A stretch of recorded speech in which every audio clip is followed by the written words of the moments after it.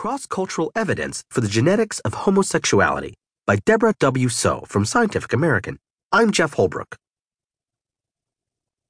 The reasons behind why people are gay, straight, or bisexual have long been a source of public fascination. Indeed, research on the topic of sexual orientation offers a powerful window into understanding human sexuality. The Archives of Sexual Behavior recently published a special edition devoted to research in this area, titled The Puzzle of